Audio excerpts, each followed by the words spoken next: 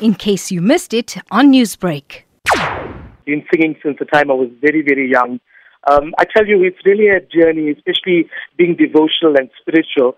It's spiritually uplifting and awakening. You get, to feel the divine vibrations of God.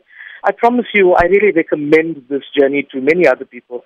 It's phenomenal. Preven, what was this musical journey like leading to this award?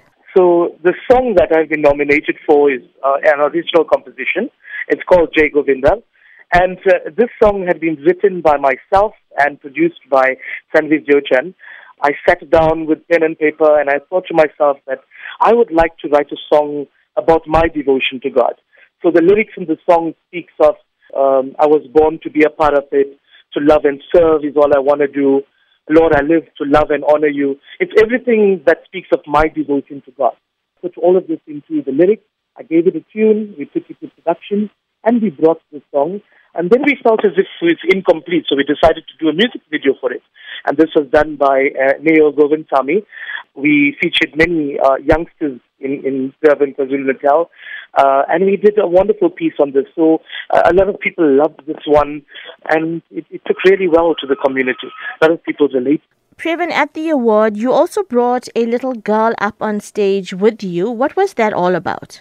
The girl is Pritisha M, and she was a very young artist in the same category as I was. So basically we were competing, if I may say, in the category.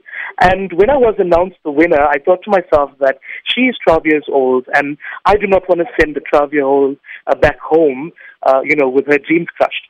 So I took her on stage with me and I had her receive the award on my behalf, and I wanted a recognition for her as well.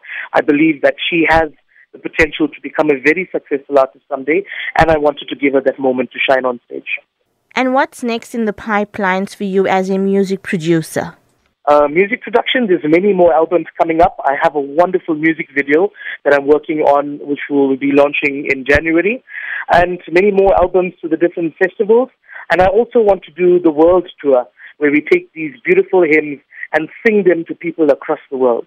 Newsbreak, Lotus FM, powered by SABC News.